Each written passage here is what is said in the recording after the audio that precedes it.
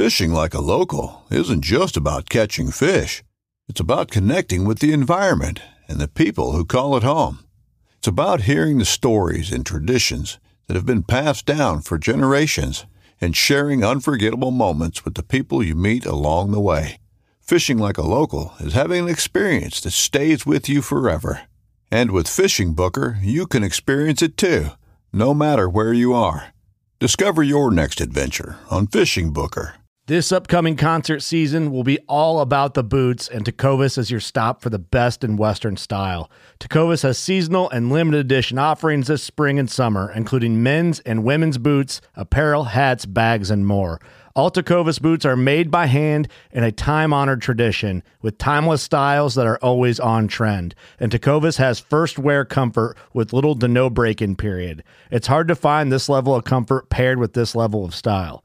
Stop by your local Tecovas store, have a complimentary drink or two, that's WCB style, and shop new styles. The smell of fresh leather and friendly staff are at your service. Many stores even have leather custom branding to make your boots truly personalized. And with regular live music and events, there's no in-store experience like it. If you can't make it into a store, just visit tecovas.com. That's TECOVAS.com. They offer free shipping on all boots, as well as free returns and exchanges, and ship right to your door. Go to tecovas.com and find your new favorite pair of boots today.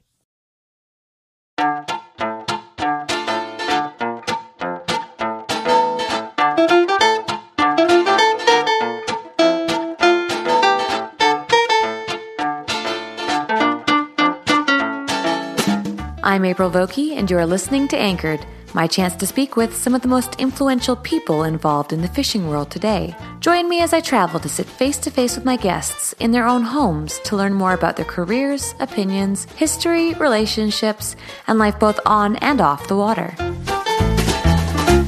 This episode is made possible by one of my favorite family-owned companies. Blue Sky Furled Leaders are designed for anglers who want a long-lasting leader. Blue Sky leaders are measured by the season, while the life of conventional mono leaders can often be measured in days or even minutes. Each of Blue Sky's furled tapered leaders are hand-woven in the USA from over 90 feet of premium nylon material. From here, they are individually inspected and tested before packaging to ensure the highest quality standards. Check them out at www.blueskyfly.com. Kevin Feenstra is a longtime guide on the Muskegon River.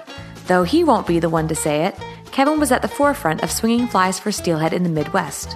I met with Kevin at his home on the Muskegon last November to see if I could learn a little more about this private man.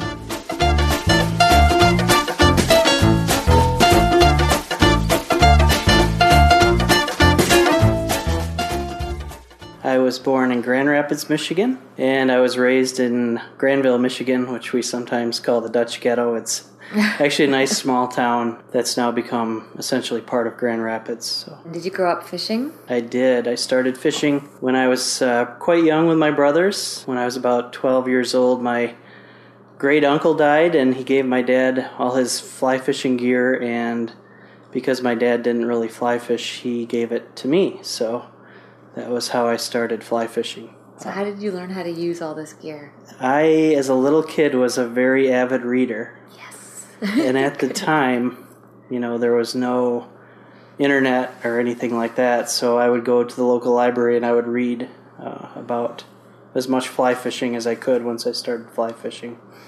And that's how I learned. I never took a fly tying class or anything like that. It was all through books. Now, is that how you learned? I'm just going to kind of jump forward here, and then I'll step back. But is that how you learned about swinging flies then? By reading? Inadvertently, yeah. I wanted to catch a steelhead. We had a small creek that ran through the area, and I saw all these people on TV catching steelhead, and it was always fly fishing video, so I wanted to catch a steelhead on a fly, and the only books that were available at the time were West Coast books. Now we have a wide array of Great Lakes materials, and there's a lot more access now, both through written stuff and the internet, but that wasn't the case back then. No, definitely was not. So who comes to mind first and foremost when you think about a book that really influenced you when you were growing up? Well, when I really started becoming avid at swinging flies, it was actually a Trey Combs book in my early 20s. And that one, I think I still have it, but it was a great influence on me. I read a lot of Jim Teeney's stuff. When I met him in my mid-20s, I thought what a great person to meet and to learn something from, too. My whole mission right now is trying to get younger people to start reading again. And I try to explain to them, you can only find so much online. You can find a lot online, but a lot of the information that is in these old books, if you don't read them, you're not going to find it. And it's very credible information, too, which online you have to sift. That's right, yeah. Exactly. I mean, it's straight from the horse's mouth in a lot of those books. And Trey, for example, was able to sit down with a lot of those guys before they are gone. Yep. I'm thrilled to hear that you're a history buff. This just makes my whole day. So, may I ask how old you are? I am 42 years old. You've been doing this then for the swinging flies, you figure, for... The first one I caught swinging flies was actually in my teen years, early, probably mid-teens. The first couple steelhead I caught on flies were swinging flies, and then I did what people that age typically do. I got into numbers type fishing, and so I fished with nymphs and a variety of different things. And when I was in my early 20s, I came back to it and have never left since. Now, were you fishing while you were in high school? I was, almost every day. I figured you might be that guy. Yeah. That guy who was getting out of school, if you went to school and you were racing to the river. Something like that, yeah. Were you an only child? No, I was the fourth child, the youngest. My oldest brother, who fished the most, was in the Air Force at the time. So he got me into fishing. I probably fished a lot because I admired my older brother so much, and then when he was gone, I just kept fishing. So when he was in the service, yeah. What about your friends in high school, or were you kind of a loner out there? I had a lot of friends in high school, but I was definitely the guy that was the fisherman or hunter at the time too. So yeah, I had a lot of friends that when they wanted to go fishing, they'd call me. And I bet they did. Yeah. Some things never change, huh? Yeah, I was an amateur guide long before being a professional one. So at this point, you are still on a single hand rod when you're in your teens? Yes. What kind of flies are you swinging? At the time, my fly tying wasn't very sophisticated, and I was initially just using things like woolly buggers. The first couple steelhead I remember catching in Lake Run Browns were with a crimson red woolly bugger. I would never think of using that again other than just for old time's sake or something. But but you caught fish, though. I did, yeah. I caught couple steelhead and several Lake Run Browns. So I had faith that it would work. I just kind of got away from it at the time. And when did you decide, I would like to do this professionally? Oh, I think I always wanted to do this professionally. I went to college. I was in the direction of going to law school. My undergrad was pre-law. But as soon as I got done with college, jumped in the drift boat, and, I credit the local outfitter really steered me in the way I ended up, because he approached me and said, you ought to just guide for me for a year just so you can tell your friends that you did it when you're a lawyer sometime in the future, Right. I took him up on it. Glenn Blackwood, who owns a local store here. Oh, and Glenn, yeah. Who has one of the most extensive book collections I've ever seen in my life? Yes, absolutely, yep. I totally give him credit for that. And anyways, never looked back since then. Wow. So when did you break free and start your own guiding company? I moved up to Newaygo when I was in my late 20s, so probably 6 or 7 years in.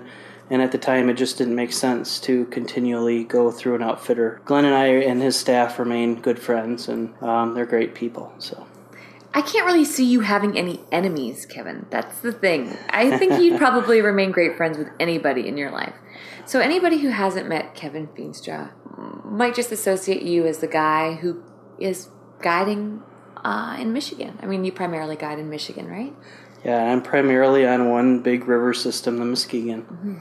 Mm-hmm. The Muskegon is if you're not familiar with it, it's a really long river. It's 230 miles long, and I guide for a variety of different species for about 80 of those miles, and I try to add on to those miles every year.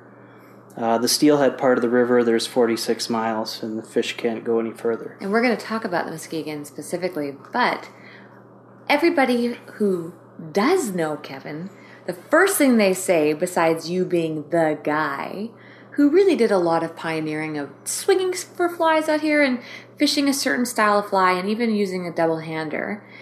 They go on to first start their sentence by saying how amazing you are. Everybody loves you. And you're also one of the most humble human beings I've ever met, and that's why I'm here, because I really want to kind of call you out for being really important to this industry, but you are the last person who will tell anybody that. So I'm going to do it for you. Okay, so you're on a single hand rod, you're guiding. At this point, you've got an amazing clientele, I'm sure. You start your own company, you remain friends with the guys at the shop, and then what happens? At this point, I'm pretty much constantly busy on a guiding basis. I guide all 4 seasons. If the weather's good, I'll guide through the winter. Having a family, I try to keep certain times of the year down. But I have really good staff now, and our business is largely word of mouth. I maintain a website and stuff, of course, but I'm not a big social media person. So we just work hard and hope that we do good for our people. When did you start using the double hand fly rod? While I was working in my early 20s for Great Lakes, I got my first two-handed rod. I was pretty oblivious to how to use it. For the first few years, I used mostly shooting heads. The technology and the fly lines was a lot different at the time. It was mostly based towards West Coast and or European. And anyways, the net result was that the lines were not really ideal for what we have here, whereas the technology's come a long ways now, and now we have great products, which makes it accessible to anybody. What year do you think this was, approximately? Probably, it was in the 90s somewhere, yeah. In the 90s, even on the West Coast, I mean, there were obviously guys doing it, but it was nothing like it is today. Not even a shadow of what it is today. Were you the only guy out here doing that? Initially, there was not very many, certainly not any guides. I mean, the Muskegon, which is now famous for two-handed fishing, I mean, if I saw somebody else doing it in a year, I would get kind of defensive, thinking somebody was crowding in. Yeah. Now, that being said, my best friend and somebody who still remains one of my best friends, Jeff Hubbard, who's a great guide on the Pure Marquette, was also very keen on doing this way back then, and he and I fished an awful lot together. He still remains one of the premier guides in Michigan. What kind of flies were you fishing at that time? When I first started doing this as a guide, it was kind of by accident. I fish a lot for warm water species in the summer. I was fishing a big sculpin for smallmouth bass in the summer, and I happened to start catching summer run steelhead, Skamania, on that sculpin. And I started thinking, well, maybe if I tried that in the fall for our main run steelhead, maybe something would eat it too. And the first time I went out and did it, I was like, oh my goodness, it's like every run I went to, there was steelhead taking this fly. So initially, when I was in my 20s, most of the fishing I did was with dull, earth-toned, either olive or tan sculpins. So are they feeding then when they're in the system? In the Midwest, they feed really heavily, yeah. Okay, when they're in the freshwater, when they're in the rivers, they're feeding heavily. They are. Our rivers are much easier run, I'm assuming, than a West Coast fish would be. At most, they're running maybe 50 miles, and it's an easy run. I mean, there's no great steep gradient or waterfalls or anything. So, they move upriver in a handful of days, and what are they going to do until spring other than, munch on a sculpin or whatever's there? So is that what they're primarily feeding on then? It depends on the river system. What about the Muskegon? What is Muskegon? Muskegon is a tremendously diverse forage base for the fish. So really, one of the neat things for me to learn is that I can throw things that look like just about anything, or any species that lives. Sculpins, we have an invasive species called a goby that's in the Great Lakes, but now have come up into our big rivers. And, it's pretty interesting for me because I know that it's something that's familiar to them in the lake. So as they move upriver, of course, they're going to keep eating something that they would eat in Lake Michigan. So I tie goby patterns. And it's also a river that has a tremendous amount of spawning fish in it. We have big king salmon run typically, and then they feed on their own eggs in the spring. And then we have tremendous run of suckers and things. So there's always eggs in this river. And so things that you'd expect, that egg-sucking leeches, things like that, work really well, too. What do you do with the mentality of chuck and duck? And before they were swinging streamers, how were they fishing primarily here? Well, at the time, chuck and duck was the prevalent method. And in the big rivers, I mean, honestly, there's no way that you could run a guide service without doing some chucking and ducking during the high water periods, and especially during the, melt off in the spring. But at the time, chuck and duck was kind of the main way, and you were considered a purist if you were using an indicator on a rod, which is kind of... Wow! Yeah. So if you were using a floating line with an indicator, that was considered more purist than chucking and ducking. So being from the West Coast, to me, that is jaw-dropping. Yeah, no. Okay. Yeah, and then eventually, of course, now it's different. Now, if you're swinging flies, it's kind of the purest way, and the other same nymph type stuff you guys talk about out west. But so, did your customers fight you on it? They would look at me with a very strange look. For example, I remember guiding a guy who just absolutely didn't believe that it would work, and at the time I was using a lot of single-hand rods with teeny lines rather than two-handed rods with customers, because that would have been just too foreign at the time. Yeah. And I remember that he would, every time he'd cast, he'd turn around and talk to me. And he turned around and talked, and the rod was hanging behind him, and next thing I know, I heard the rod bouncing out of his hand onto the front of the boat, and he said, "Whoa," and the rest of the day I looked at his hands, and his knuckles were white all day from holding that rod tightly, and it just, it really took on a life of its own. All my customers, I took them doing once, and after they had a tug, it was, from then on, they became swung fly people, and they told their friends, and before I knew it, I was guiding nothing but swung fly through the fall and winter months. So. And has that stayed the same? Yeah, from middle of October until, New Year's Day, all I do is swung fly type fishing. Now, did the industry fight you out here and label you a marketer for trying to do it differently? Not really. The only thing that they would have said at the time was that a two-handed rod was totally unnecessary, and you would have heard that from just about every direction. But nobody argued the swinging flies. Well, swinging flies at the time, a lot of people really looked at that and said that's pretty cool, because, out here it's everybody's dream at the time to actually get a steelhead to eat something without a sinker on it. Right. So it's been nothing but good. I love doing it, and I would do it every day that I'm free, if I could. So you were well received? I think so. Yeah, I think so. Enter the double hand rods. Yep. So then, you obviously at some point decided to make the transition from not only fishing a double-hander yourself, but also to having your clients fish the double-hander. How well received were you with that? Initially it wouldn't have been well received on the east side of the United States here, and I kind of credit the European lines that came in here and also the West Coast stuff that kind of blended together. And once the lines became user-friendly, that was really the point at which people would spay cast from a boat here or from shore, just took on. That's really what did it, was the change in the lines. Was there a part of you at all thinking, wow, I kind of have this all to myself. Do I want people to be doing this with me? Or do I kind of want to keep this as my thing? You've been doing this a long time too.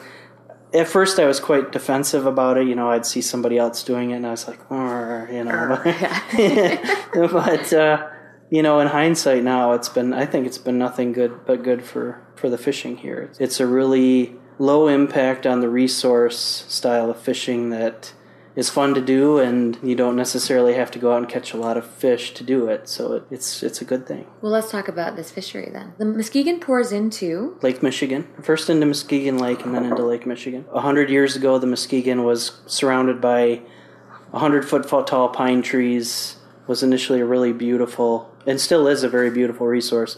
But they clear-cut most of the rivers in West Michigan in order to rebuild Chicago after the big fire and a lot of the buildings. So our rivers became a highway for big logs, and the native species that were in our rivers were a lot of times wiped out. The river system here had grayling, and it had a lot of other different fish species. There's no more grayling in Michigan, there for the most part, other than a few locally planted places, but yeah. What else was in the river here that was native? A lot of warm water species, a lot of sturgeon. It had huge runs of sturgeon. Seriously? Yeah, and we still have a very remnant type sturgeon run. And these were indigenous. These are indigenous lake sturgeon. They typically grow up to about 100 pounds. What migration were they following up to feed? Or were they coming They're coming in to spawn. To spawn? Yeah. Are there still sturgeon in there? There are limited number of sturgeon. You'll usually see them in the spring when they're into spawn. Yeah. This is amazing. Okay, so when did they put steelhead in? Steelhead in the Muskegon came in the late 1800s. Okay, did they do steelhead first or salmon first? Definitely steelhead. What was the reasoning for this? I can't say the reasoning. I think that they looked at some of the rivers in Michigan, and they were from out west, and they said, other than the mountains, we need some steelhead in here. So, right. There's a lot of people that will argue that because they come out of fresh water, they're not really steelhead or what. I'm sure you've heard that stuff like that. But I may have heard that once or twice. These fish are largely descendant from California fish. They became genetically unique to Michigan over time. And so now we have our own kind of native strain they call Little Manistee or Michigan strain fish that are in here. Kevin, I have fished now in New York, Michigan, Ohio, Pennsylvania, Ontario. I mean, I've kind of been around in this in the Great Lakes, and the fisheries are okay, except the Michigan fisheries. And I will look anybody in the eye till the day I die, and I will tell them the Michigan fisheries, specifically the Muskegon, fight as hard as any steelhead. Maybe with the exception of the Dean, they fight as hard as any BC steelhead I've ever caught. I can't say that, though, about Pennsylvania. I mean, when I fished the elk, I would rather, I think, have jumped off of a bridge onto concrete than have fished the elk. Whereas the Muskegon, I really I boast about this fishery. Why are they so hot and strong? Probably some of it is their forage base. It's really hard to say exactly. We do have some wild fish in this river system. The fact that they have a relatively short run and that the river is at a good walking speed current. I think a lot of the rivers where the fish don't fight hard, a lot of it has to do with the actual physical nature of the river, the fact that they don't have maybe as much oxygen or a food source or whatever. What's the water temperature here on a good day? It ranges. When the steelhead are in here, the water temperature is typically anywhere from the mid-50s, and then it drops slowly into the 30s by mid-December. And actually some of the best swung fly fishing is in December. Yeah. Because we have the quantity of fish in there and we still have fairly good water temperatures. But, one of the differences from the West Coast is that our water is really, really cold for a lot of the year. I mean, we swing flies through the winter and it's 32.5 degrees all winter. Ooh, so it's cold. Is a river like the elk, are those fish naturally reproducing or are they stocked? I can't say 100% sure, but I would think that a lot of those are stocked. And the fish here, are they naturally reproducing? It varies from river to river. In the Muskegon? The Muskegon, I would say on a given year, somewhere between 20 and 40% of our fish are wild. That's just a guess. Do you think they fight harder? It's intangible, the difference between them and the stocked fish. Mainly because the way Michigan does it, I mean, they're taken from first generation. There's no brood stock here. Oh. They go directly from the river, they get the fish, and then they go right back, into the river. So you'd have a really hard time. They used to clip fins on the planted fish, and it would be really difficult to tell the difference. But I know in some places there's a real, and you would know, there's a real difference between the stocked and the native fish, but I can't see it here. Okay. Now, what about the salmon? You had said that steelhead were definitely put here before salmon were. So what's the story behind the salmon? The salmon were put here in the late 60s to control a bait fish called alewives. Oh, okay. This was mentioned to me the other day by Jerry. Sure. The alewives would die. We have beautiful beaches on Lake Michigan, which are tourist attractions, and there were so many alewives dying, which are an invasive species, that they would have to bring bulldozers in to cover up the dead fish, and of course the beaches would smell. So they were looking for a solution, so they dumped in Chinook and coho salmon in some of our river systems. Why were steelhead not enough? Do steelhead not eat them? Well, steelhead eat them, but steelhead eat anything. When they're out in Lake Michigan, they might eat dead bees in the scum line or whatever, whereas salmon, they need a pretty good-sized bait fish. So they were put in to control this bait fish, which they did extremely well, to the point that this year we have hardly any alewives, and the salmon population is struggling, and so everybody's worried about the alewives now because they want them.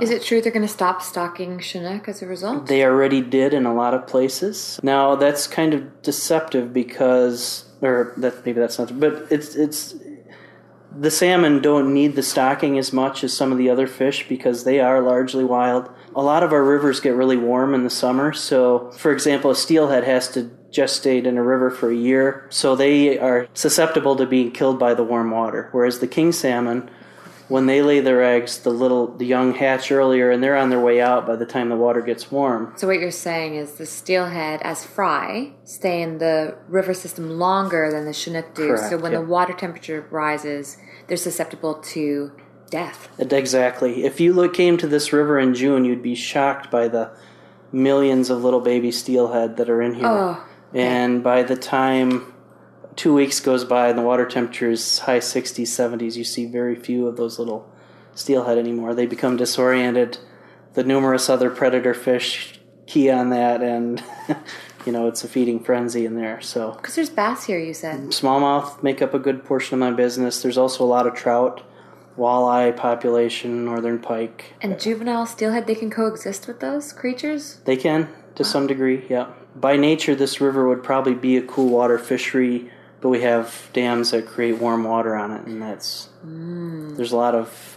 This is a pretty complex thing with this river, trying to keep cool water fish and migratory fish, so it's a remarkably resilient resource. Coming up, Kevin and I touch on conservation, and I can't help but ask about the controversial subject of chumming. Again, just a quick thanks to Blue Sky Furled Leaders. You can say goodbye to rebuilding short leaders, untying wind knots, or changing leaders during a hatch. The furled leader allows the angler to tie on tippet sections as the only leader adjustment necessary. With loop-to-loop attachments, great prices, and a company who is small enough to genuinely care, there is no reason not to check them out at www.blueskyfly.com. Talk to me, though, about when you were in the peak of your guiding career. How many days a year were you on the water? Well, the amount of days that I'm on is probably consistent with when I'm younger. It's just that when I first started guiding, I was guiding maybe 40 days a year, 50 days, and then I was fishing 200 days of the year. Yeah. And now I'm guiding about 200 days of the year and fishing 50 or 60. It's a lot of days. It's a lot of days. So, but at my peak when I was, in my late 20s, I was probably fishing 300 days of the year, either as a guide or just fishing. So how much weight do you carry when it comes to conservation issues and Muskegon advocacy? Do you have any clout or weight? I'm not, I'm probably not the most vocal person with stuff like that. I try to, when I say something, try to say things that need to be said and not to say a whole lot more than that. So I know they listen to me, but I don't know what the level of that is. So, is there anything right now in particular that you feel needs work out here? Anything that's worth bringing to the attention of the public? Well, it's a funny thing out here. I have friends that do a lot of different things in the fishing industry. Some of them are charter people, some of them are bait or hardware anglers, and a lot of us agree, especially those of us who focus on the river, that we really need lower limits as far as how many fish are being taken in the river systems right now. What is the limit? It's 3 per person per day, which is pretty... 3 per person per day? Per day, yeah. So and what's the average return here of steelhead? As far as how many number of fish? Mm-hmm. It's a big run. It's in the tens of thousands. It's probably... I'm guessing it's 25 to 30,000 fish at least. Okay, so. But it's not a 200,000 return. No, it's less than 100,000. I couldn't say. It varies from year to year, of course. It gives me an idea. I mean, some rivers are 3,000 return. You just don't know.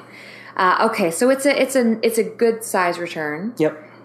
But is that making an impact on the fishery? 3 fish per day per angler? Are there enough anglers? It can handle that amount, assuming that we have a lot of salmon in the river, because what happens is the years that we don't have king salmon, then the people that need to target fish to keep target the steelhead instead. Oh, okay. So they can keep salmon as well? So they can keep 3 salmon a day? And so the people that are targeting fish out in the harbor or in the lake that are coming this way if they need to keep fish, they're going to keep salmon first because that's out in the lake. That's the prize fish. But if the salmon aren't there, then they have to catch something, and so they immediately target the shallower water fish, which are the steelhead and the brown trout. So, and of course, the number of fish harvested, no matter how you code it, it's going to affect the river fishery. If they're being kept, it doesn't matter where they're being kept. They're going to it's going to show. It's going to show. Yeah, so. Do Michigan residents do more harvesting than other states? There's a lot of really talented outdoorsmen out here, and there's such great hunting. Do you think that there's just a mentality of harvest out here? I think it's decreased. I mean, there's definitely more people putting fish back. The problem is that there's also more people using the resource, and there's also much, much more effective fishing tactics being used than, say, 15 or 20 years ago when, now a lot of people are, they're just really good at catching fish with bait, and the numbers of fish get caught, and taking 2 or 3 fish a day does have its toll on things. So it's a remarkably great river, though. I mean, we still have great fishing year to year. This year we're a bit slow in starting, and there's a lot of people that do suspect that maybe the harvest was a little too high this year. It could just be the weather. Maybe in another month there'll be steelhead jumping around the boat. Who knows? But right now I'm covering 15 miles of river in a day to catch 1 or 2 steelhead. So it's a lot of work right now. It is. Do you guide salmon? I guide salmon minimally until the steelhead. I use them until I can. Basically, as soon as there's a steelhead in the river, you're out. We're after the steelhead. Yeah. How do you handle the mentality of people wanting to fish on reds? In fairness, that's always going to be a part of our fishery. I would love to say that you can get away from fishing on the reds, but the reality is, in a big river like what I'm on, when the water gets high and we're at 4,000 CFS or whatever, you're going to have a hard time catching a fish. The entire river bottom's gravel, so no matter how you want to do it, somewhere in the river you're going to be fishing around a red whether you want to or not. So okay, that's interesting to know. Yeah. I just found out this morning that it is legal to bait on this river. Oh, sure, yeah. Is that a practice that's been happening for years out here? By bait, do you mean bait on the hook or chum or?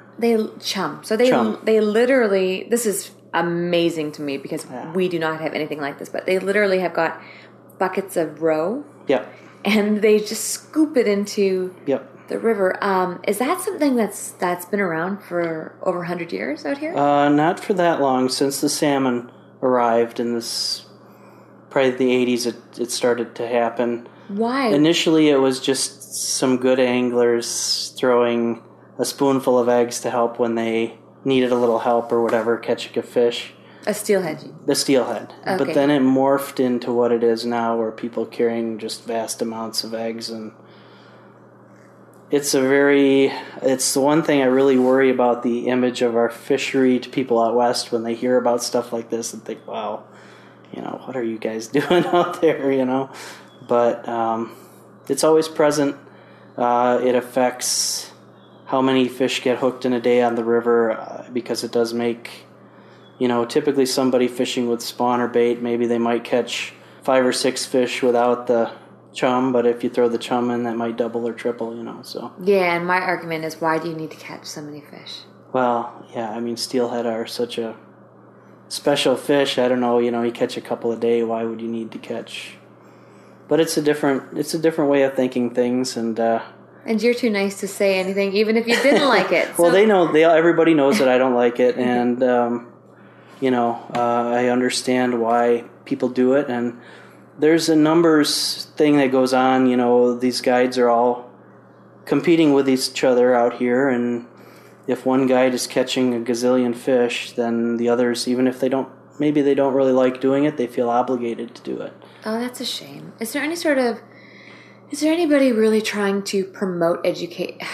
It's going to sound like I'm being demeaning when I say trying to promote education, but I'm pretty blunt.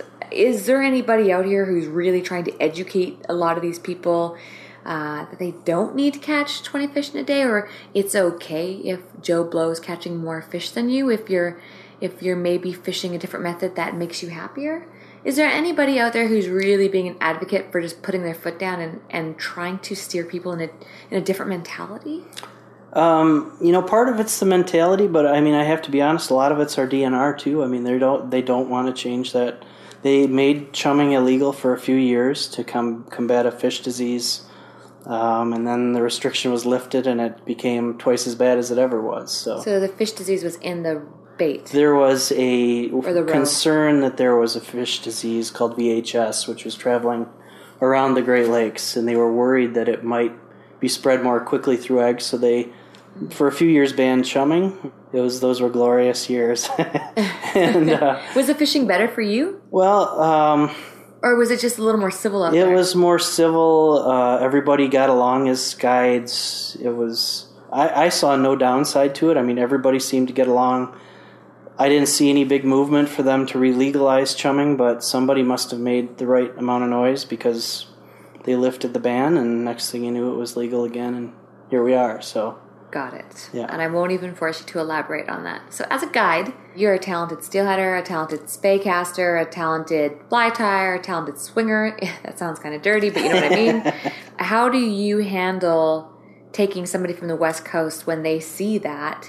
Do you try to fish certain sections of river where there's not as much pressure? What's your game plan? Being out here every day, I have a decent idea of what's going on, and a lot of that, what we just talked about, is a lot of the people don't really want you to see them doing it. So, I mean, I know what's going on, and I know it's going on at a pretty high level, but a lot of times you would never even know what's happening, even though it might be 100 yards below us in the boat. I know exactly what's happening, but your clients don't. You probably wouldn't know unless somebody was being really blatant about it. So, got it. Talk to me about your flies. So I remember when we were fishing together, and I'm not used to always. First of all, at the time I was not used to fishing out of a boat, and I certainly was not used to not casting as far. So I would cast a little far, and I'd snag off. And your flies at the time, and I don't know the answer to what I'm about to ask you, so just bear with me. Your flies were tied on shanks, like on a standard hook. And they were the same style of flies we were fishing out west, except they did not have a stinger hook. They were not on tubes. Basically, every time that I bent out my hook, you very kindly and calmly cut it off and tied another fly on for me. Yeah. And I remember giving you shit, being like, Kevin, why don't you change out tie on a stinger hook? Did you ever give? Actually, right now I have gone... I go through phases right now. Everything I tie is pretty much on a cotter pin, and I do use stinger hooks every day.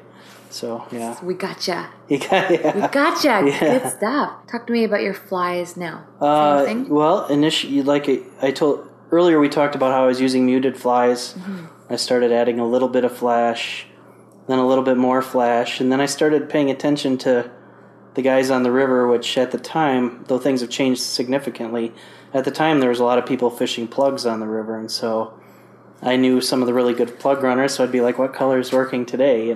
Just vicariously looking at what they're doing, I tried to incorporate it into the flies, and so the flies became different flash patterns.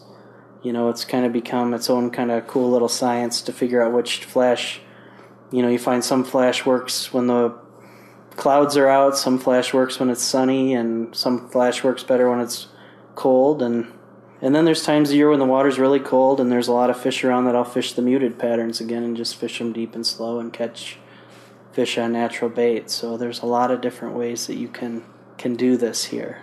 Did you ever read any grease lining books? I did. I can't think of the authors at the time, but tried it to some degree here with floating lines. I've caught fish with floating lines here. It's a lot more intensive than what I'd prefer to do, which is get down. Yeah, with the water temperatures being so cold here, you really do. The window of catching fish near the surface shrinks pretty quickly here, because right now with the water temperature at 55 degrees, we could do minimal sink tip, but in another week or two, when the water temperature drops into the low to mid 40s, you have to be down, and it's just more efficient to use a sink tip. Do you have kind of what we have, where there's winter run fish and summer run fish? Or are they the same fish, but just entering at different times of the year? Because you know the difference between our winter run fish entering mature versus our summer run fish entering immature. Okay. Do your fish enter mature year round, or how does it work out here? The main run that I deal with is from late September until middle of May or until June, depending on how long I want to fish for them. The fall and winter run fish are similar in size to what we get in the spring run. Typically, we probably get 30 or 40% of our fish in the fall and winter, and then in the spring, the other 60% come and join them. Do they enter the system in a mature state full of eggs and sperm? I believe they do, yeah. Or is there ever a time of year where they enter in an immature state? Not really. We do get what you'd call half-pounders out west. We do get skipper steelhead that come in that are 2 or 3 year old fish. They're a lot smaller.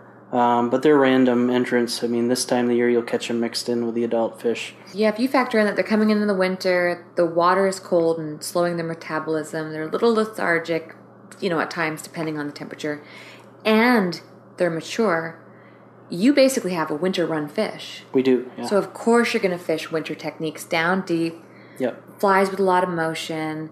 Have you done any sort of snorkeling on this river? I've done a lot of snorkeling, yeah. Talk to me about it. What have you noticed? Fascinating.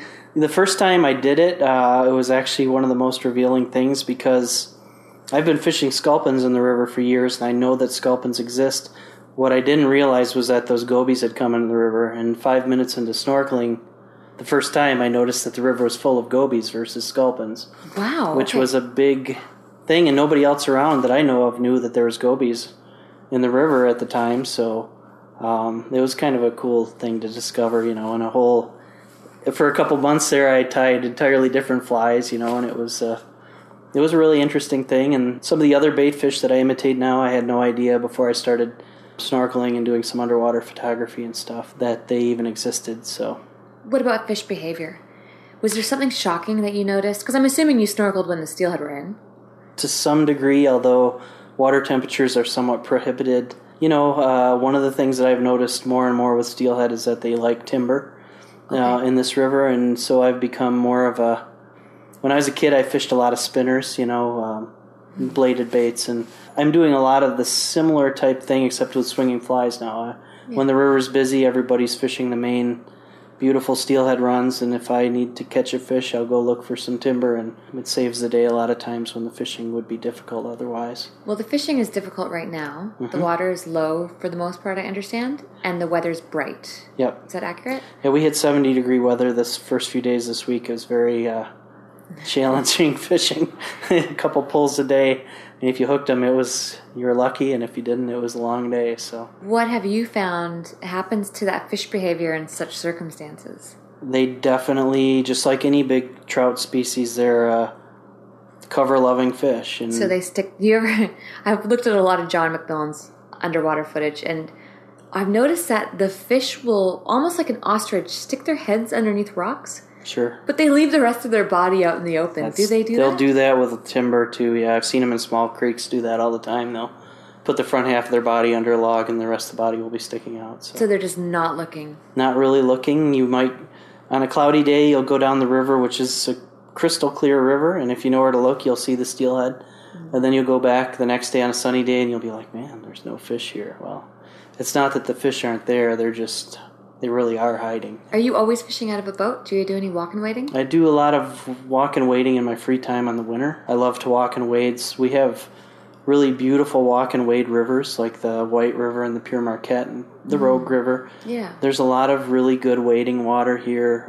You don't need a boat. It's just big rivers like the Muskegon. It definitely helps to be able to cover water quickly, to have a boat at your disposal. And I'm getting older and lazier, so a boat to step through the run is pretty nice. So you've been guiding for over 20 years then? Right around 20 years now. Yeah. And you're not burnt out? No. No? You don't seem burnt out? No, I love it. There's been times, but it's, I love the steelhead, and we just look forward to the steelhead run. Summer can be kind of long, and smallmouth season winds down, and then we have a few weeks of king salmon. And king salmon make everybody want steelhead to be around because they are what they are. So, and out west, your salmon are you have a lot of grabby fish, but our salmon run it's hard to get fish to take a swung fly. So. Yeah, I've heard it's a little different. Yeah. Have you noticed an abundance of people in the Midwest who are just tired of working jobs that they hate and the 9-to-5 that they detest, and they're trying to find a living in this industry? I've seen it a lot with guiding. As you know, the common theory with guiding is that it's an easy job that anybody can do. And let me tell you, Midwest is some of the hardest guiding in this area. I mean, between the weather and the general competitive nature of the business and keeping equipment going when it's cold and everything else, it is a really hard job. And so you'll have a lot of people that either they quit their job and want to start guiding, or retire from their regular job and they want to start guiding, and they quickly find that it's a much harder job than what you'd think, and the vast majority of them don't last a year. It's a tough business. It's harsh. It's a harsh reality for sure. I'm going to ask you something that might make you a little bit uncomfortable. And it is, don't worry, it's nothing inappropriate. Do you ever look at all the credibility from a lot of the newer people out here who haven't been doing it for even half as long and feel a little tinge of just, hey, like that, I was the guy who brought it out here and you're getting credit for things. I mean, does that ever bug you? It has bug, I'm human, and it has definitely. See something or somebody points it out to you and you kind of get goaded on, and the honest truth is that the crew of people that are in the industry here all know who's kind of for real and who's not, and somebody can promote something for a little while, but ultimately it just becomes obvious that it's not the real thing, and it kind of goes away. So if something were to happen to you tomorrow, and God forbid you were gone, and thank goodness you're so young, we don't have to worry about this, knock on wood. But what would you want to be remembered as out here? I think if I had my choice, it would just be as somebody who was a good steward of the resource, that set good example on the river, and that, maybe did something that helped some positive things happen in the fishing in my area. What would you like to see anglers in this area do to also be stewards of the sport? It really comes down to just treating the resource in a way that's, leaves something for somebody else to enjoy it as well. The whole do unto others thing sort of comes through with that. So, yeah. Okay, let me do a quick fire up questions at you, and then I'll wrap this up. Okay. When you're swinging your fly, in your opinion, did you want that fly being presented in front of the fish butt first or side first? I think the way I generally encourage people is side first, but I'm not somebody who places a whole lot of concern on that point.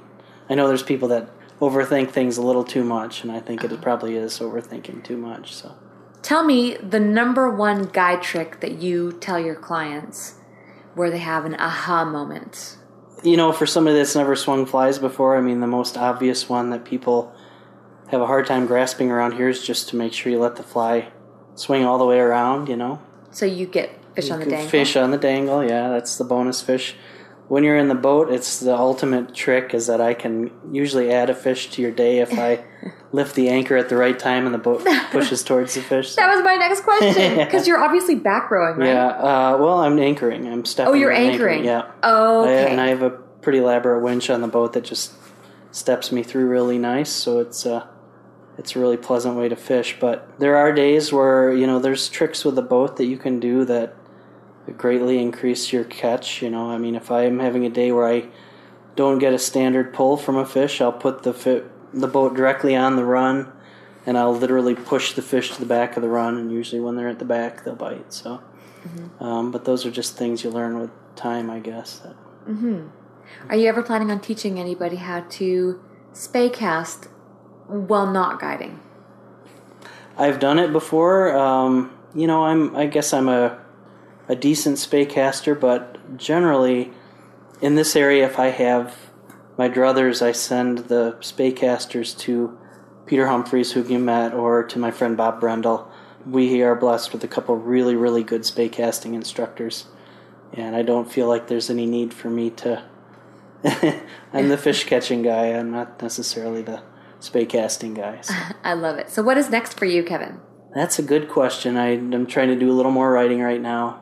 Ooh, what about? There'll be steelhead things, and the last few years I've done video projects, but we're not in the middle of anything like that. So, I love photography. That's kind of my other hobby. So, whenever I can get out and do that, that's the next thing too. But and I love guiding. I mean, guiding is vicarious fishing. So whether the rod's in my hands or somebody else's, it's all good. Well, thank you very much for taking time out of your day. Thank you for having me, April. It's been a pleasure.